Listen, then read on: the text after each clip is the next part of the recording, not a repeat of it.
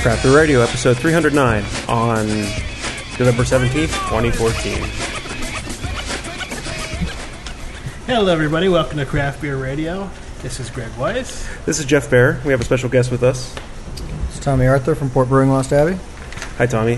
So this is a little bit different show than a normal show. We have a special co-host. We have Tommy on. The ambiance of the show is going to be a little bit different. We're in the back of Smoke and Joe's on the south side of Pittsburgh. We're not in my basement as we normally are. And tonight we're going to do some beers and have Tommy review them along with us. So we're excited. So Tommy, you're here today because you're launching Port Brewing Lost Abbey in Western Pennsylvania. We are. It's a great day for us. We've stayed out of Pittsburgh in the western part of PA. We've been in the Philadelphia and the greater Philly 5-county area for a long time, but finally decided that we had enough beer and the right distributor partner to work with, and so we're here in lovely November to celebrate a Steelers win, hopefully tonight, and drink great beer. All right, so while we get onto it, and the one thing that I wanted to focus, just to let the listeners know, right, I wanted to focus on, I didn't want this to be the Tommy Arthur Hour, right? He gets enough of that. So we're going to just kind of do our straight show, and we'll talk a little bit about Port Brewing Lost Abbey, but we want to have an expert to review it with us. Pretty much, yeah. I just get paid to drink, right? We don't even get paid for that. All right, so the first beer, Greg. This is Rivertown Holly Hockey. This is a pineapple ale, 4.8% alcohol by volume. Now, Rivertown is a really small microbrewery, a new brewery here in Pittsburgh. Yeah, they've been around for almost 4 years now, I would say. Okay. So I wouldn't really call them really small or new, but they are a small microbrewery here in Pittsburgh. So my attitudes were close. Right. So this beer is brewed with pineapple, kind of like maybe the Maui Gold Sure. beer.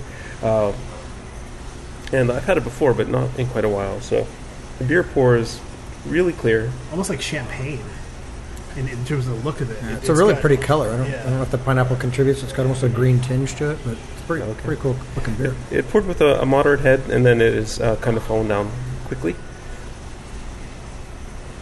It's definitely some pineapple on the aroma. Yeah, the aroma. So when I first poured it, and it was very volatile from the pour, I was getting a whole bunch of sulfur. Now that has gone down some, and I'm getting pineapple, but that first sniff was really stinky. I'm not sure what it. We'll see. Have to see if that comes back. Is this a lager beer? Do you know? It's an ale, so probably. So yeah, I think it's whatever they're doing with it. Yeah, there's like I swirled it up, and I took another sniff, and I get something that's kind of Limburger cheesy. You know, almost like I don't know. I mean, it's not quite. It doesn't smell lactic or anything, but I think it's more like a Stilton. Like if you had a Stilton with some fruit in it, you might get that kind of aroma off of it. But then if you don't swirl it and the beer's kind of still when you smell it, you get the pineapple aroma on the beer. I agree. I think it needs to be a little bit warmer, actually, so I'm kind of warming it up. Yeah, I think the beer is a little on the chilly side. So one thing I wanted to mention to you, Tommy, is the glasses we're using today are the Spiegel tulip glasses. I've never used them before. They're beautiful. Never used them. Yeah, we love these glasses. Spiegel has never given us a penny, but maybe we give them too much praise, or they would. But we think these are some of the best beer glasses ever. And I was curious because Lost Abbey has some pretty unique shaped glassware. And one thing I'd like to talk about is, you know, your decision process in choosing the glasses that you did, and how much thought was into that, and the kind of the process there. So we're using two glasses from Rostal. One is the Teku, which is a stem glass, and I always call it sort of our Pinot Noir glass. It has a very Pinot Noir sort of shape to it. And we also have what we call their chunky tumbler. It's a very 8-sided sort of square panel. We call it kind of like a Hogarden glass. Chunky tumbler in the sense that it's a very stout glass and more farmhouse than sort of its basis. So we've been using them for about 6 years, I think, if not longer. And I was in Italy in 2007 or 2008 when the Teku glass basically kind of was debuted. And I know Lorenzo de Bova, and he's one of the two, as well as Teo from Balladine, who they developed the glass. It's called a degustation glass. It's basically for sampling, and we used them, the Teku glass, to judge an entire homebrew competition. Okay. I was very impressed by the level of commitment that they had to using that kind of glassware. These are beautiful. These Spiegelau's are great, and they absolutely have a lot of great functioning for aroma and flavor. Our issue with them is that they're very, very thin. Yeah. And in terms of being able to put them in a bar environment or a tavern environment and say you should be using these, there's a lot of difficulty with that. So we selected 2 glasses that we thought worked for our beers in terms of flavor and aroma, but also had some durability or a little bit higher level durability than we've seen. And for the most part, we don't get a lot of complaints about it, so it must be working. Yeah, so these Spiegel glasses, you may or may not know that Chris out of Falling Rock uses these. And I was asking him about the durability of these, and he says the problem's not with the bowls breaking. Yeah, they break at the stem. Yeah, is where all these glasses break. Yeah, it is. It's such a great thing to have the right glass for your beer. It's just a matter of how much can the bar be, how much can the bar or the tavern be asked to absorb in terms of lost, either theft, glassware, or basically breakage. Mm-hmm. And somewhere in there's absolutely an equation. And in some states we're not even allowed to give glassware away. In California specifically, we have to sell it to the retailers. And so for that reason, they're not gonna really want to be paying high dollar for that kind of stuff. Right. This beer is interesting, given that it's snowing outside. It's not exactly the beer I would think you would see on tap, and having been in Maui in the winter, it's a very different mix of flavors. But I judged the Urban Spice Beer category at the Great American Beer Festival this year, and we gave the silver medal to a beer from Austin, Texas. Okay. I think it's called Five Stones Brewing, and it's a jalapeno pineapple beer. And I think that pineapple is an interesting flavor in beer, and it's great to sample it and to see the different texture and the aromas you're talking about.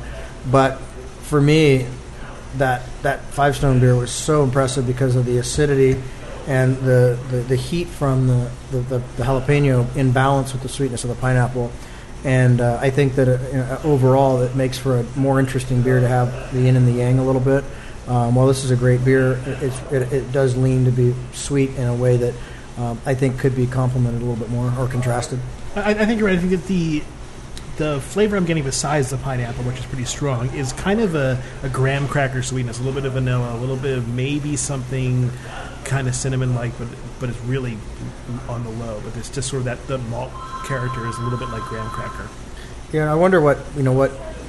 It's such it's I don't want to say it's pejoratively sweet, but it is very sweet. Mm-hmm. And I wonder, why the contrast or the heat from the jalapenos, why those two play off of each other, and get the sense that maybe as an IPA you could have a pineapple IPA, and there's ways to play around with that. Right. There's certainly nothing wrong with the beer. It drinks very easy. Just for my personal preferences, I'd like a little more depth, and that depth to come from some kind of a spice texture. I'm getting a fair amount of sulfury off of this beer. I mean, I've had this one before. I don't drink it all the time, but I think I remember it being a lot cleaner the last time I had it. So, small brewery, probably some variability. I'm not too familiar with the kind of controls they have at Rivertown.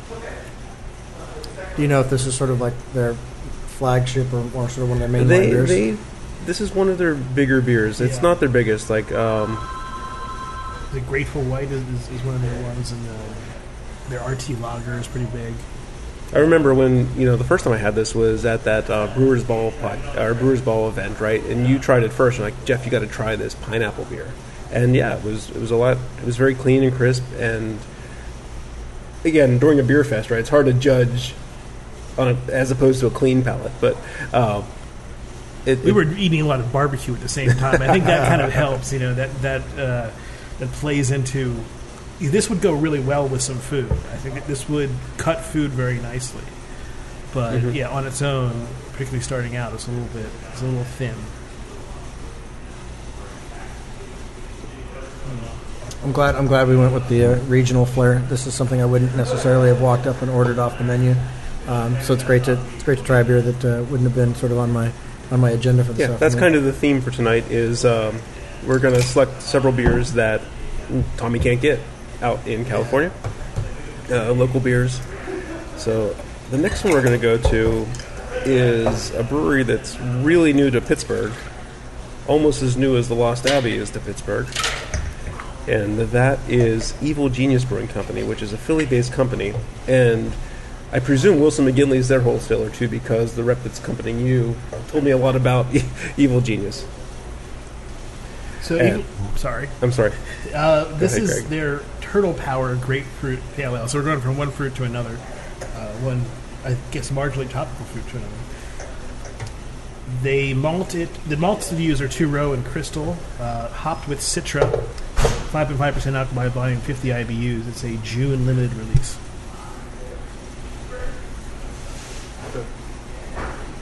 It smells really good. Oh, yeah. The amount of grapefruit that they've carried into the beer is pretty impressive. And I think some of that Citra is also coming out, too. The citronella-like aromas that come out of Citra are sort of adding to the way the grapefruit is. The aroma on this one, you can tell that they added a lot of juice to it. And it reminds me of that 6 Point Rad that we had over the summer, right? We had a beer on the show from 6 Point. It was their interpretation of a Radler. Okay. But they called it Rad, and it was really heavy in grapefruit juice and pineapple juice, and really different from any kind of Radler that I've had in the past, where it was more of a fruit juice beer cocktail than, a lager with lemon juice or lemonade added or something like that. So, and it's difficult to take the grapefruit and make it so aromatically interesting and put a really good level of that grapefruit aroma on the nose, but at the same time, grapefruits are not the simple, they're not the juiciest of in terms of sweetness, in terms of citrus fruits, and so we always talk about when people eat grapefruit for breakfast, there's always a lot of sugar being added to it, right. But you don't see a lot of this in this beer, a lot of residual sugar, so the balance of it being in the nose without it being overly pithy or even just white pulpy or even bitter. The bitterness is clean, but it's a hot bitterness, not really a fruit bitterness. Right. Yeah, I think that's one of the things that defied my perception or my expectation on the first sip. Was I expected something a lot more pithy, and really it avoids the pithiness. It does come in a little bit in the aftertaste, but up front, it was very, fleshy. You were getting a lot of the flesh flavors off the fruit. There's definitely some pithy and maybe some of that Citra bitterness coming at the end. I'm really trying to figure out what that middle flavor is. There's something interesting going on, I think, with the combination of the grapefruit juice and the Citra, and I'm trying to place what that flavor is. Yeah, it's got a little bit of an astringency to it, which I'm not sure isn't coming from the grapefruit addition, because in the finish there's certainly a long drawn out, and it's not really a hop sort of astringency or even a bitterness from that. So I think there's a grapefruit bitterness, there's a hop bitterness, and then there's probably one middle layer, which is either a malt astringency or a combination of the two. But it's a flavor that you're not seeing in other. It's a standalone flavor, but it might be just a conjunctive thing coming from the two of them. Yeah, a little bit more about Evil Genius. Since it's new to us, it's going to be new to a lot of our listeners. Like I said, brewery out of Philly. The one thing I know about them so far is they have comical and non-descriptive names for their beers, right? Purple Monkey Dishwasher, Trick or Treat, Turtle Power. It seems like one of the things that they do often, all the beers I've seen so far, here and at other bars in the past couple weeks, is that they're chocolate beers, or there's always some kind of inventive adjunct added to it. It's a flavored beer of some sort. Do you see from the website whether they have a flagship that is a beer with an additive, or whether it's a more traditional beer? Unfortunately, the only thing I have from their website is the PDF of their beer. So I can go to... So they have a Tumblr. They're too busy making beer to have a website, which is fine. Do you know where that brewery is in Philadelphia? So the Wilson McGinley rep mentioned that right now they're brewing in New Jersey, and they're building their brewery. So they might be contract brewing at one of the breweries in New Jersey, maybe Flying Fish or something like that. Okay, I have more information about them. So look at their flagship. It's probably the Evil Eye PA, the American India Pale Ale. And Turtle Power is one of their, like I said, late summer editions. Trick or Treat Chocolate Pumpkin Porter, another adjunct. Stacy's Mom, a Citra India Pale Ale, October release. You mentioned Purple Monkey Dishwasher, which we may be having later. Naughty or Nice Spiced Winter Warmer. I Love Lamp. Another pineapple beer. Pineapple half. Siren White IPA and Hop King Imperial India. Okay, Yeah. so it seems like about half their lineup has untraditional ingredients, and then the other half are more traditionally ingredient-based. So my perception was a little bit off just because the beers that are making it to market right now. You think there's a lot of energy behind the brand? People really? So last Friday was the first time I've seen them in town. Okay. I was at a bar last Friday, and they had... actually, so that bar didn't have the creative name up. They just said Evil Genius Chocolate Porter or something like that. So I didn't know they had creative names until we got here, actually. I wonder if they get sued for Stacy's mom, just because it's based on that song. Yeah, I wondered about that, but it's kind of difficult. Yeah. You got to figure that they're right on the edge, probably, and they could just say, "Hey, we know." Yeah, our mom is Stacy. Somebody. Yeah. Right. It's a great reference, though, but I'm guessing they're probably going to be okay. Yeah, so as drinking this beer, it kind of has a good balance to it, right? The grapefruit, I was worried. I had a taster of this before when we were setting up and deciding whether I wanted to have a pint of it, before we started recording. And from the taster, it seemed like, I'm not sure I could stand a whole pint of that. I think that the grapefruit juice acidity was going to be like piling and piling and piling, right? But it seems like it has a great balance, and I'm through my sample, and it's not like there's any palate fatigue from this beer. So it tastes kind of like, I seem to remember my grandmother used to have these little like grapefruit candies, those little hard candies, and some of the flavors seem somewhat similar to that. I think they did a good job with it. It's the question is would you is it a pint beer, or is it a 2-pint beer, kind of thing, right? I think the aroma's really cool, and I think the flavor's nice. Wouldn't be my go-to as a sort of a pint beer, but clearly nothing wrong with it. Mm-hmm.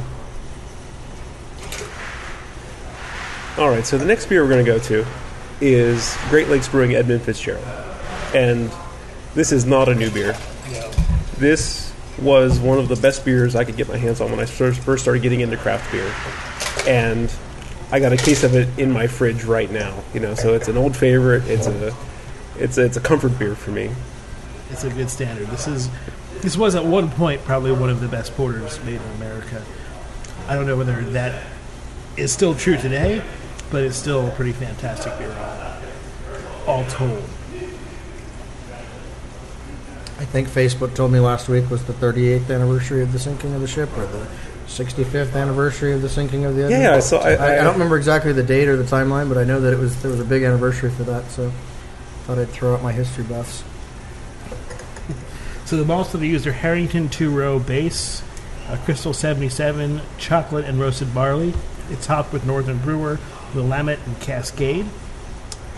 It's 5.8% alcohol by volume, 37 IBUs.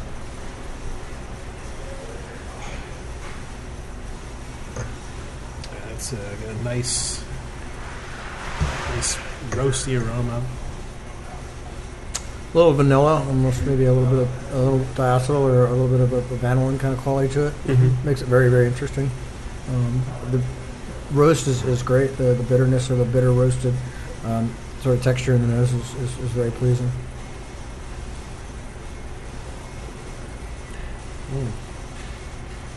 Yeah, there's vanilla coming through, chocolates. I think the diacetyl is a little higher on this than, say, the bottles I have at home. Again, kind of this like buttery, especially towards the end, it kind of turns into a little bit of popcorn. Yeah. It's actually really pleasing in a beer like this, though. I mean, it can be pleasing if it doesn't, if it doesn't run away with the beer itself. Right. But dark beers don't mind that as much, and it's been historically been a big part of tavern beers and things like that. So it's been a long time since I've had this beer. It's a very, very good choice. Yeah, I'm getting now I'll put some heat into it, wrap my hands around the glass, put some heat into it. I'm getting really a great, that last sip was so satisfying, right? It was a great blend of some roastiness, a lot of chocolate, a touch of vanilla. It's really... I think there's a nice astringency that kind of that knocks down any diacetyl flavor you might get. It kind of cuts through that. Even though at the end, I guess you can taste a little bit of that, little bit of that butter popcorn. Okay, yeah, the sip I took, I didn't get that, and the hopping was starting to come through too, right? Mm-hmm. It came across to me almost like an English style, like maybe a Fuggles. It's hard to say. Nothing too distinct, but it definitely felt like an English hopping coming off of the tail of the beer. The balance is exceptional. I mean, there's really nothing about it where the balance isn't out of whack. And I guess the word for me is just it's really soft. Some porters can be very ashy and very black and tarry and even overly chocolatey or the wrong kind of bitterness. And this just has a very, very smooth brown beer base.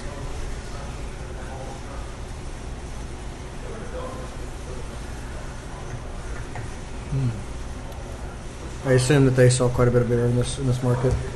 Yeah, so a lot of people don't really have the right perception of how wide Pennsylvania is. Mm-hmm. Driving on the turnpike, it's 5 hours to get to Philly. Yeah. It's a little less than 2 hours to get to Cleveland. So Cleveland is actually more hated because of football traditionally, right? Yeah. Back when the Ravens were the Browns. But it's pretty close. You can go up there for a weekend, or even a day trip to Cleveland, and they have a pretty good beer scene up there. So I think there's a fair amount of Great Lakes sold in the market.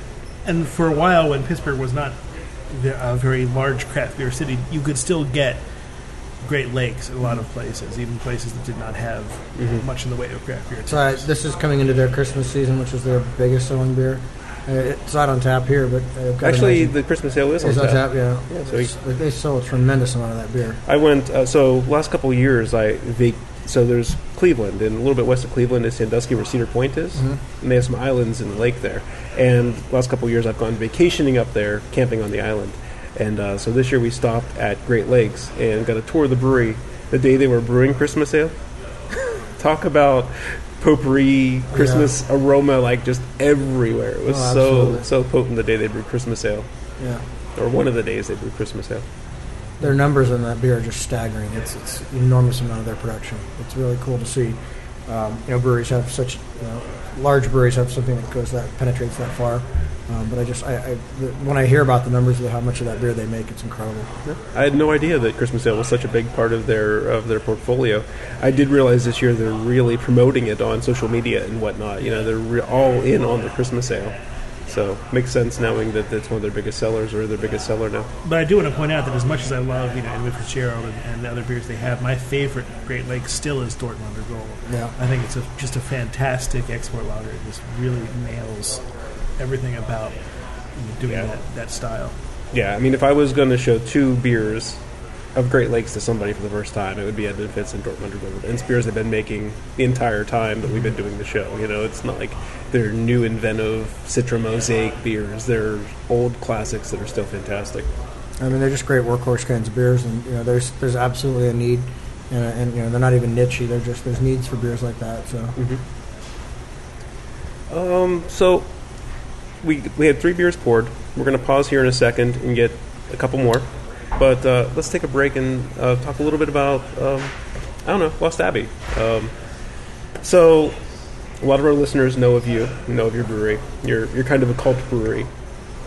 I guess the first question is, what's new at the Lost Abbey? What are some new things? What's going on? Yeah. So we opened our doors in 2006. We took over the original Stone Brewing building space. We're producing about 16,000 barrels of beer per year, and we're growing at about 10%, 15% per year. So we're on a very slow growth, sort of managed growth process right now. It's great for us. We're not looking to build a giant new brewery right now, and we're kind of just doing what we want to do on our own terms. So we haven't launched a new market in 2 years. This is the first time since we launched in New Jersey in 2012, I believe, that we've added a new wholesaler to the mix. And for us, it's really just about staying true to the creative spirit and really working hard to figure out the best places for our beers to be. Over 60% of our beer is sold in California between the two brands, our Port Brewing and our Lost Abbey brand. So while we have this cult following and we like to tell people we're a little brewery with a big reputation, we're still very small in the sort of as the beer goes east, we're not huge and impactful in that way. But our brands carry a lot of weight. They're incredibly well built beers, and I think people prize them and they love to see. And the energy that goes behind them. I mean, clearly we're going to see that this week in Pittsburgh. We're going to have a lot of fans who have been waiting, and they're going to come out and see the big things that they've been reading about. Our future is probably tied more to the beers that we're currently producing and realistically trying to increase our sour beer production. We're in the process of finalizing some bids on a new packaging line so that we can move the old packaging line to a dedicated sour beer hall. We purchased 2 3,200-gallon Foders, or oak upright tanks, earlier this summer, and really just looking to continue to increase the amount of sour beer that we can produce. Almost all of it is sold in Southern California, and much of it is sold only from the brewery, so we'd like to be able to get a little bit more of it out the door, and it's one of our strengths for sure. So. Yeah, that was you started to answer my follow-up question, and that is what part of your portfolio are we going to see released here in Pittsburgh? We're working with Wilson McGinley, which is our wholesaler, to basically for the next year sort of roll out on a monthly or bi-monthly basis new beers and core beers and things. So we're gonna sort of come at the market a little bit slower than normal, and then we'll increase a new beer every 1 to 2 months, or 2 beers. The hope is by year's end of 2015, most of everything core and seasonal that we would have done or made available to our other wholesalers would be in this market. We certainly don't see any reason why that wouldn't be. The biggest issue for us is always the sour beer. We don't have enough of it to drop into new wholesalers on a big level, so it takes us over a year to sort of ramp up that production. So we're hoping to be able to see more of that come this way. But some of our barrel-aged beers, our non-sour barrel-aged beers, will be in the market. We've got some Deliverance that's already here. I think Bourbon Angel Share is coming as well. Beyond that, we're just we're really working hard to develop a footprint where some bars in town will carry a wide range of our stuff, so that everybody gets to support the brand, and we can again go slow and steady on something like this. Do you have any questions, Greg? Not right now. All right. I think we're going to pause, get the next couple beers lined up, and we'll be right back. All right. We are back with the second half of the show, and the phone's ringing. I'll get it. So are we going to start with the percolator? Perky Bust. Perky Bust. I keep messing that up. Are you sure it's that one? I thought you said this one was the Perky Bust. Let's see. You should be able to tell from the aroma. You should be able to tell. No, I moved it over. So that should be dishwasher. And this is okay. Okay. Yes, that's definitely the coffee beer. So this is from Full Pint. This is their Perky Bust American Porter. Full Pint is out of North Versailles. It's 6.0% alcohol by volume. So just a standard coffee porter then? I'm trying to find the website itself. I can see... yeah, it's coffee porter. This one was dispensed on nitro. It almost smells like there's a chili component to it, doesn't it? Yeah, I think you're right. It does kind of have a bit of a chili component, almost like a cayenne pepper in the nose. But definitely the coffee is very very apparent in the aroma. It's okay. So it's percolated Guatemalan coffee from the Commonplace Coffee Company in Squirrel Hill. That's funny. I drank that coffee this morning. I did. The exact Guatemalan? Yes. Yeah. The malts that are used are Pilsner, Maris Otter, Munich 2, Honey, Melanoidin, Carapils, Crystal, Caramel, Wheat, Chocolate, and Black.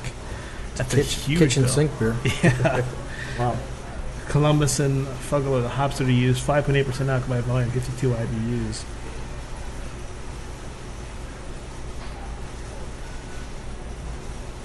This one has a pretty good coffee aroma. We find that coffee beers generally come in like 2 different categories, right? There's coffee beers that have this vague inference of coffee that kind of smells like your work coffee. And then there's coffee beers that really pull out some of the volatiles and the nuance out of good coffee. And this one is in the latter, right? This one doesn't just smell like stale Joe, right? This one has kind of a... it's not your nuance to Folgers it. Crystal, that's right. And, I'm a big fan of Commonplace. We've talked about it on the show before. When we do talk about coffee, I think it's some of the best coffee in town. It makes some really flavorful roasts. Lots of single origin things you can get. And the Guatemalan, like I said, I literally had it this morning. And so what are the notes in the Guatemalan coffee? I don't drink coffee, so... Okay. The Guatemalan is... See, when I drink my coffee, I don't normally think about it critically, so let me try to pull that one out.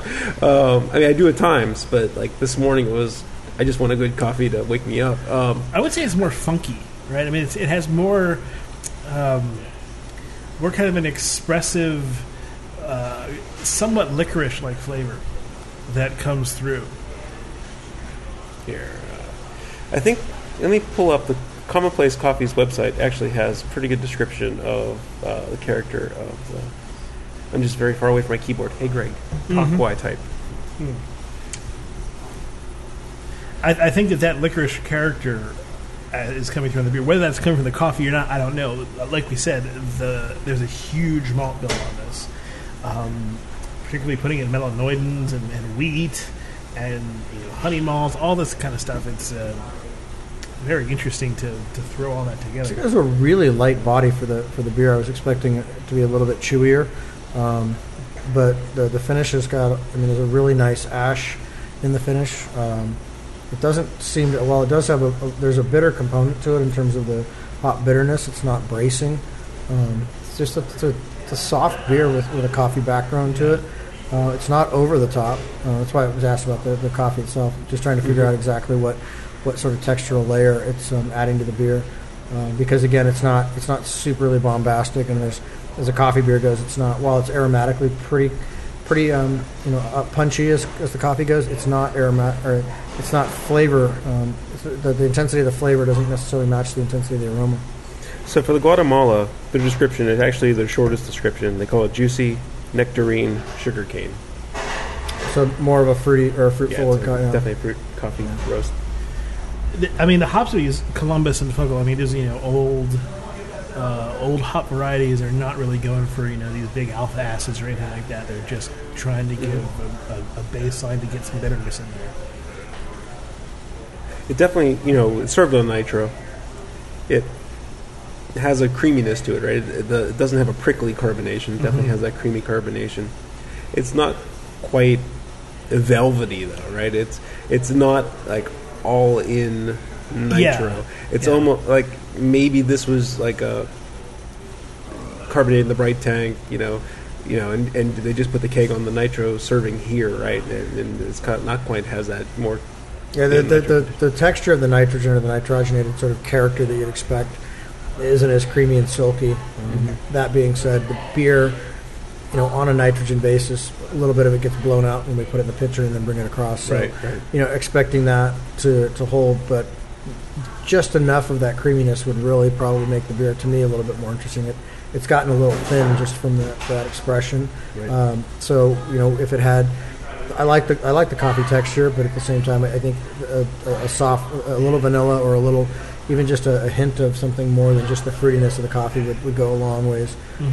Base beer is incredibly balanced, so I really think the expression's good.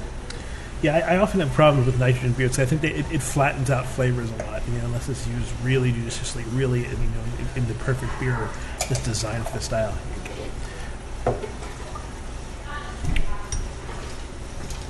All right, so I think we move to the Purple Monkey dishwasher next, huh? Do you want to do that or the after? Well, we're doing porters and stuff. This one's okay. a Belgian, so we'll jump on that one last. So another Evil Genius beer is their Purple Monkey Dishwasher Chocolate Peanut Butter Porter. This is actually a style that I've seen a couple beers do. Another example is Duclaw in Maryland is doing their Sweet Baby Jesus is the Chocolate Peanut Butter Porter. So I think it's just, chocolate and peanut butter. Everyone recognizes, everyone loves chocolate and peanut butter together. So it's sort of a thing where people are like, well, let's put those together and see if they've turned to a good beer or not. We've got a couple breweries in San Diego. We were speaking during the break about Carl Strauss, and there's another brewery down the road from us called Belching Beaver, and they've got a peanut butter stout that people are really digging, and the guys at Mother Earth, which is around the corner from them as well. There are a bunch of these peanut butter sort of porters and stouts being brewed in San Diego, and some of them are very, very, very good. So I'm looking forward to tasting this and seeing. Yeah, the aroma on this one is very, very powerful. Oh, yeah. But what I'm smelling is not necessarily peanut butter or chocolate. It drew any more of the wafers from a Kit Kat or something like that, right? I'm getting this wafery, or those. I mean, it definitely smells more like a Reese's to me. Oh, really? It smells more along those lines. By the way, 6.7%, 35 IBUs. Malts that are used are two-row crystal, chocolate, and roasted barley. Hops, Tettnang, and Warrior. This is available in March. Yeah, I hear you. There's a sort of a wafer quality about it. It's also got sort of a dry roasted component to it, almost like if you had like a peanut butter powder or sort of a if you opened up the bin and just had roasted peanuts in a bin, or but it's not a negative quality, but it's a very strong quality. And the question is whether it's overdone at that point. So with a peanut butter powder or something like that, that's advantageous because it keeps a lot of the oils out of your beer, right? So I think a lot of these beers are being made with some sort of a peanut butter powder or a peanut powder for that very reason, to keep the oils out. But it's a very strong presence in the nose.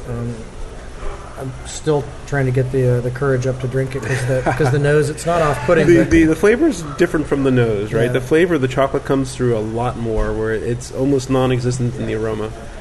On their website, they say that they infuse it with chocolate and peanut butter using a secret method concocted by evil geniuses. I imagine that's just throwing powder in, but who knows? Or it's a very intense aroma, and it while it's I want to be invited in. It gives me this don't cross the threshold piece, and I feel like, and I've got to get myself worked up to go dive in. And when I dive in, there's a lot of that crackery. I'm not even sure if it's crackery, but there's that similar. It's got to be that nuttiness that's coming from the peanut. It almost kind of what are those peanut almost peanut Girl Scout cookies? I think they're tagalongs. Oh yeah. Okay. Yeah, but there's like the wafery, in the flavor, those Kit Kat wafers kind of turn a little bit more into like a Nilla wafer a little bit. Very crackery. It's a peanut butter flavor. Actually, the longer you let your aftertaste go, the more the peanuts come through, it seems. And the chocolate when the roast fades out, the peanut butter comes in a more distinct flavor. I mean, I got to admit, just like the Duclaw one, it feels a little gimmicky to me. It feels a little bit like... we're throwing these, like I said, these Girl Scout flavors together into the beer. Isn't that neat? And while it definitely it's neat and it's interesting, it's not really the kind of thing that I want a six-pack of. Well, sure. I mean, there's all kinds of drinkers, though. I mean, I agree with you, right? This is not something that's not an all-day or everyday beer, but the way the flavors are implemented, they seem pretty solid, right? They don't. And I've had some beers that where the additives taste. I mean, I guarantee you, I have a sample of this at the Great American Beer Fest. I'd love it, but I just don't know if I would. A 1 ounce sample. Yeah, I just don't know if I'd be all all about. I'm getting a case of this beer.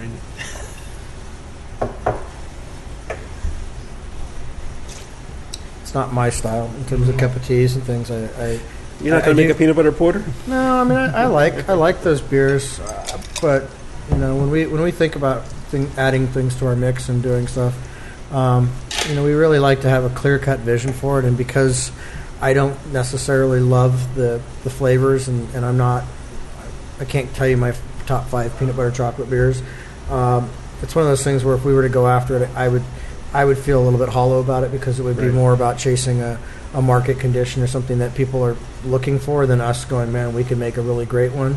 Right. We've got a board meeting, which is our coffee and chocolate Imperial Brown Ale, and we think it's a really, really nice mix of the coffee and chocolate flavors.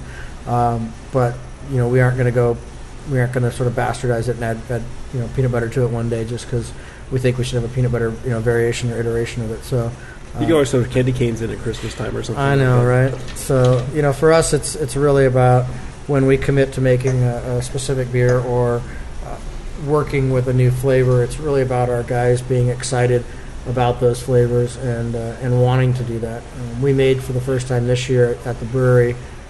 We made a pumpkin beer, and it's called Avant Gourd, and we made it because pumpkin beers are sort of all the rage these days. They're both thumbs, yeah. Pumpkin beers are really popular, but the pumpkin beers in the fall, they're great when they're done really well. And so we chose to make our pumpkin beer with Brettanomyces, and made some really interesting flavors in the beer itself. And it caused us to be able, it allowed us to be able to use less spice because the Brett brought so much spice and sort of phenols to the mix. That's. I'm sorry, I thought you were done. I No, cut you off. So we have a couple laws of craft beer radio, right? The first law is the better the beers, the better the show. The second law is... I forget what the second law is, but the third law... I think the second law is like the stronger the beers, the better we think the show is. And then the third law is pumpkin beer is never as good as you think they will be. Absolutely. Or the idea of a pumpkin beer is always better than the actuality of a pumpkin beer is the idea. Yeah. Because pumpkin beer sounds like it should be the best thing ever. It just sounds so good.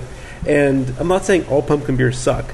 I'm just saying it's really hard to make one that's as good as your expectation because it sounds like it should be so awesome. Yeah, I'm sorry to cut you off. I'm sorry. Go ahead. Yeah, that's that is the thing though. Is that when you're making those kinds of beers and they're wildly popular, there's a consumerism about them that you have to deal with, and the consumer wants them to be judiciously spiced or overspiced or be pumpkin spice latte like. I judged again at the Great American Beer Festival this year. I judged the pumpkin beer category. All the rounds through the medal winning. I can't imagine your tongue must have been. It's always interesting, but the style when you read the style guidelines at a competitive level, it says it should not only smell and taste like pumpkin. It basically states that it should not be a spiced beer, in so much as the spice should not be the flavor driver. But it's almost impossible to make a beer taste like pumpkin and make the pumpkin good in its intensity without roasting it or doing something on a cooking level to really draw out those flavors and those notes without using overly spiced beer. And we gave one of the awards that we gave out. There was to me the beer was a little bit too spiced, and it was sweeter, but it was exactly what I think people in the marketplace have come to sort of associate with what a pumpkin beer would be on a shelf. Right. We also had a beer hit the table that was really ugly looking and had almost pumpkin puree poured into it that tasted like pumpkin because it literally had like raw pumpkin puree in it. And I hear it's hard to get the pumpkin to settle out, right? Oh, that beer was incredibly ugly. It looked like it had literally like they'd fermented pumpkin like mash or pumpkin meal. So yeah, it's one of those things. Back up to why we did it or what we're doing with ours. We look at it and say, what about a pumpkin beer could be cool? Well, if you try to challenge your brewers and you say, well, how do you make a great pumpkin beer without a lot of spice? Where are you going to carry that spice from? Is it going to be a hop spice? Or are you going to use something that's not clove and nutmeg and allspice and cinnamon and things? And maybe you go out and find some really cool new fangled thing, and it can be, it could be that. But the challenge was to basically make a very balanced beer that we would want to drink around Thanksgiving time that had pumpkin in it, but wasn't necessarily those three: cinnamon, nutmeg, clove, allspice sort of things, and pejoratively sweet and brown and orange and caramely and all that kind of stuff. I think everything you just said really nails the point, on my opinion, right? Where I'm sick of pie beers, pumpkin pie beers. I had two noteworthy pumpkin beers this season, or pumpkin beverages this season. Had Twisted Pines Pumpkin IPA. That was pretty good, and it was the first time I've had a pumpkin IPA. Yeah. So the IPA bitterness and flavoring really worked well with the pumpkin. But the best thing I had this season was actually from Woodchuck Cider. Wow. They did a pumpkin cider with no spices. Yep. And you could actually taste pumpkin in it, and that was the best pumpkin beverage I had this year. It's funny, I walked into our production director's office, and Gwen Conley, and I was joking one day, and I walked in and said, we have this idea, we're going to brew a pumpkin IPA because pumpkin beers are the hottest seasonal thing on the planet right now, and IPA is the biggest selling sort of category. And so I was joking that we were going to merge the two categories together because that's so how we look at making beer, which is clearly not how we look at making beer. But I was just being a sort of an a-hole about it, or just being funny, irreverent. And then I came back and said, no, I'm not really serious about that, but I do want to make this batch of avant-garde. I want to take this bière de garde that we normally do, avant-garde, and I want to change it up a little bit and see how the Brett behaves. I'd like to have a seasonal beer like that would sell very well. It would create its own sell-through because of the pumpkin notion, but without being pumpkin spice. I think, I just saw on Halloween, Allagash brews the Ghoul Ship, right, which is their pumpkin beer that they cool in their cool ship, so it's spontaneously fermented. and your Avant-Garde and Coolship are two beers I really want to try. I want to see what a wild pumpkin tastes like. It must be interesting. But I have noticed a backlash this year against pumpkin in general. There's a huge amount of like memes on the internet about pumpkin spiced everything. And I think that and I was talking to Mike, the manager here at Smoking Joe's. He said that there was a lot less selling of pumpkin beers than he had in the past, even though there are a lot more pumpkin beers out there. Yeah, we made a joke because the pumpkin beer season starts end of June, and everybody's rushing to market to get their pumpkin beer to market. No one buys it after Halloween, right? Well, that's the thing, and so that's what we were talking about is what's the difficulty for us in terms of producing Avant-Garde, a beer that's really not designed to be on tap necessarily, and it wants to be a Thanksgiving beer, not necessarily a Halloween pumpkin beer. Because we want it to be a table, a beer to guard for the seasonal table, not necessarily something you drink at a bar or before Halloween. And there's going to be a challenge on a consumer basis for that, and that's one of the reasons we think having some Brett on board and really selling it as sort of a true beer to guard in a table environment. It'll want to be on your Thanksgiving table. Absolutely. I don't want to beat the pumpkin beer thing into the ground. I do actually have one more comment, though, and that is it's kind of a curious counter to what Greg said, where, the pumpkin beers are getting this backlash. I think brewers this year are finally learning how to make better pumpkin beers. While I didn't love a lot of the pumpkin beers we did taste, I think they were better in general than they have been in the past. So it's all you. So Althea is the last beer we're having here from Weyerbacher. This is a Belgian-style double brewed with plums. It is 7.10% alcohol by volume. This is also part of their, as a charity beer, part of the, for every bottle sold, Weyerbacher donates $1 to the Pink Ribbon Fund to help women with breast cancer.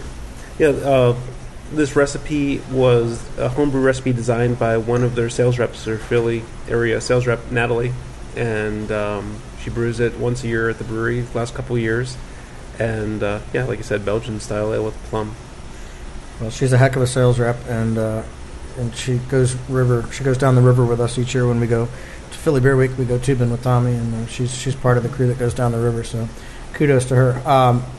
It's funny. I was smelling the beer before while you were talking about the pumpkin beers, and I got this really nice bubble gum and a little bit of the banana quality. Not remembering, of course, that it was a Belgian double. So I was intrigued not knowing much about the beer other than it sort of had the fruit in it. But it absolutely does what a sort of that yeasted Belgian double would do. And I like the plum texture. So overall, it's a great beer. My Weyerbacher story is funny. There's it's a small brewery in Belgium, the De Dole Brouwers, and Dan apparently visits them from time to time, and we've gone over and visited from time to time. And every so often, they mistake myself and Dan for being the other. So I've walked in and they said, "Hey, it's Dan," and I said, "I'm the other guy." And then it's funny. So Dan and I have a little bit of a. You walk in and they're like, "That double Simcoe is so much better than Good Duck Duck Goose." We're not quite pure doppelgangers in that sense, but short, bald, fat white guys with goatees. It kind of works out for both of us. So we love traveling and telling them that we're the other guy. This is really nice. I like the finish on this. I like the smoothness of the plum. It really comes through well, but doesn't overpower the rest of the beer. And I think, like Tommy was saying, the yeastiness and that sort of Belgian quality definitely comes through as well. It's a little acidity in the finish. There's almost a tart cherry, but it's probably the plum. I think it's a really nice beer. I think a little more yeast phenol or spice quality. Because it's pretty fruity on the top end, would support the back end of the beer. I think it would take away for a little bit of the acidity that's in the finish. That's a personal preference more than anything. It's just that latent, just sort of tartness would be held up just enough, and it's a great beer. Yeah, like all doubles, I think this would be a fantastic beer to have with food too. Yeah. I mean, yeah, what I'm tasting, kind of what you expect for a Belgian double, right? You get some of those roasty, sugary, cookie-type flavors. And then the one thing that's a little bit of an outlier in the middle, and it's interesting because it's a touch of tobacco, or it's something a little woody or something like that. It comes out, it's a phenolic thing, I think, from the yeast.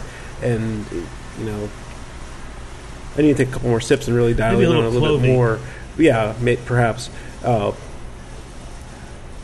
I'm going to take another sip here and try to dial in a little bit more, but it was just something I point out, like, was like a little bit of a fascinating facet to the beer compared to what like you'd expect from. Yeah, I think the phenols are coming through nice and strong, and I think that is helping to balance out what could be an overpowering plum. If it were, there's quite a bit of plum in the beer. It's interesting that they were able to carry that much to it. I mean, I sort of associate that with being a very simple fruit and not something that you would be able to hold in the beer for a very long finish. But part of it, I think, is because it has such a tart kind of edge to the back end of the beer that flavor comes back through. And it's not an overly yeasted finish for the beer. So I think it works pretty darn well. And at 7.7%, it doesn't really feel as strong as it is. No, it actually belies the almost 8% part of it. There's a levity to it that I wasn't expecting. I think it's about time to do the ranking. Now, we told Tommy ahead of time how we do our show, and he can choose to opt out of rankings. You know, it's not in his best interest to put anyone in the beer industry last, but Greg and I are going to do what we normally do. And usually we have visual aids of cans and bottles in front of us to help us remember what we drank. And, you know, we associate certain, like, opinions with the label. So it's going to be different now that we only have 3 pictures and no labels in front of us. We have a sheet. So it might be a little bit more off the seat of our pants. So I'm going to start from the top. Okay. And let's see. We did... I think that I'm going to sound like a stout fan tonight, like a stout freak. I'm going to put the Edmund Fitz as the top. I think that one had a really good flavor. It was a little more buttery on draft today than what I'm used to, but it was still quality beer. And then number 2, I'm going to put the Coffee Perky Bust from Full Pint Brewing. And then I think I'm going to jump a little bit and go to the Ninja Power. Is that what it's called? Ninja Turtle. Turtle Power. Turtle Power. I was trying to remember which part of the theme song the beer was named after. Turtle Power number 3. I enjoyed how I thought the grapefruit was going to be... Well, I was worried how the grapefruit was going to be overpowering from just a taste. Right. And it actually had more legs. You could get through a sample. You could probably get through a whole pint and not be too fatigued from the grapefruit juice. Now it's starting to get a little fuzzy on where we're going. Althea 4. I enjoyed this beer quite a bit, and maybe if I had bottles and could actually think about it, I'd rank it a little bit higher. It's good Belgian double with the fruity flavors and some of that clove. And then now we're down to what's left? Pineapple. Oh, okay. So I'm going to put the peanut butter porter in 5th place. I think it was well done for those flavors added to a beer, but in general, even the best one of those in the world isn't a world-class beer, at least not that I've seen. And then I'm going to put the pineapple one in last place. I think there was some pretty weird sulfuriness going on there, which I haven't had in that beer before, and that was really distracting me. Okay, my view is a little bit different. My number 1, I think, is going to be the Althea. I think I really enjoy this a lot. I love the way it's coming together. I love the complexity that's coming out of it with the plum maintaining itself, but at the same time having this nice sort of spice bouquet that's just coming from the yeast that just makes it. I would love to try this reconditioned. The bottle stuff's going to be reconditioned. I think that would be a different beer than on draft. My number 2 is going to be Edmund Fitzgerald. I mean, it's just a fantastic beer and always a great one. Number 3, I'm with you. The Turtle Power was really, really very, very good. Number 4, I'm going to disagree with you slightly. I kind of actually, thinking back about it, I kind of like the pineapple. I think that it might be a nice, it's a nice sessionable thing that you can just drink and have and enjoy for a pint or so, and then move on to the other things. Perky Butts would be number 5, and my number 6 is going to be the peanut butter. I just felt like it felt way too gimmicky. Tommy, do you have any closing comments on any of the beers you want to? Thank you for the range of beers. It was pretty cool. I think that my favorite sort of beer in terms of the 6 presented was probably the grapefruit, only in so much as I found the aroma just to be really, really well done. It wasn't my favorite flavored beer necessarily. I think in terms of flavor, maybe the Althea was the one that, and again, like you, I think on a re-fermentation level, that probably would be very interesting to see some of the moussiness and just a nice reconditioned bottle. So those two, just of the 4 or the 6 that we drank, I think I prefer those. And then beyond that, no real need to discuss what absolutely on a 1 to 6 kind of level for me. Thanks for taking the time to be on our show, Tommy. Awesome, and hope to see you again sometime soon. Well, we're going to work the market and have fun this week. So, thanks everybody for joining us on this episode of Craft Beer Radio. Craft Beer Radio is produced under Creative Commons license. You can visit craftbeerradio.com for more information. If you want to contact us, you can contact us on Twitter. Beer at Craft Beer Radio. Beer at Craft Beer Radio is the email address. Twitter is @JeffBear, @CBRGreg, @Craft Beer Radio. And Tommy's people want his attention, so we're going to get out of here. Thanks. Thanks, everybody. Thanks, Tommy.